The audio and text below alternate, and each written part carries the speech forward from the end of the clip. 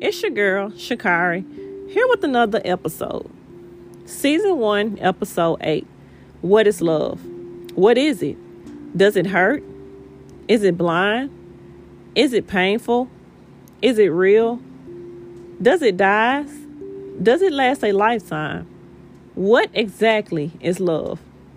Let's dig a bit deep into this topic, because I'm more than positive there's a lot of people that's concerned as to exactly what is the true, real meaning of love. Love is more than you think.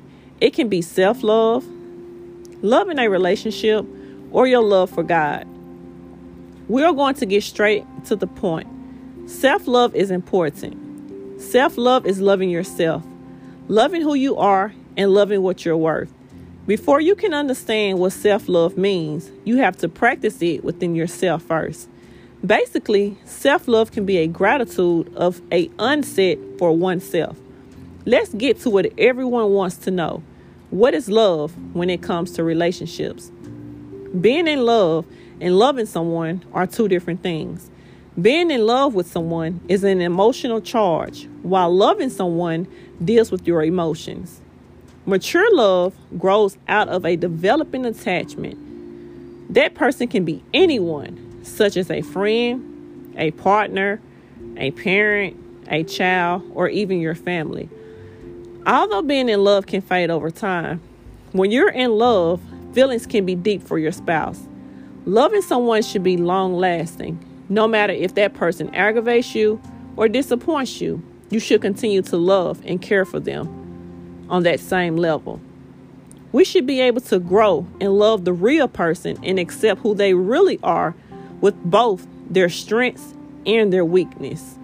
Now let's get to the most important part, and that part is your love for God.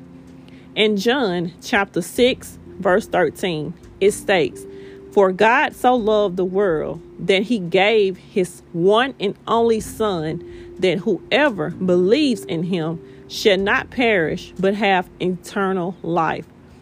The love you have for God should be perfect, because his love for us is completely complete. He loves us for all of our flaws and everything that we do. If we are rejected, awkward, sorrowful, or broken, he still loves us. When being hurt or hurt from someone, God will always be willing to break your mood or even put you down.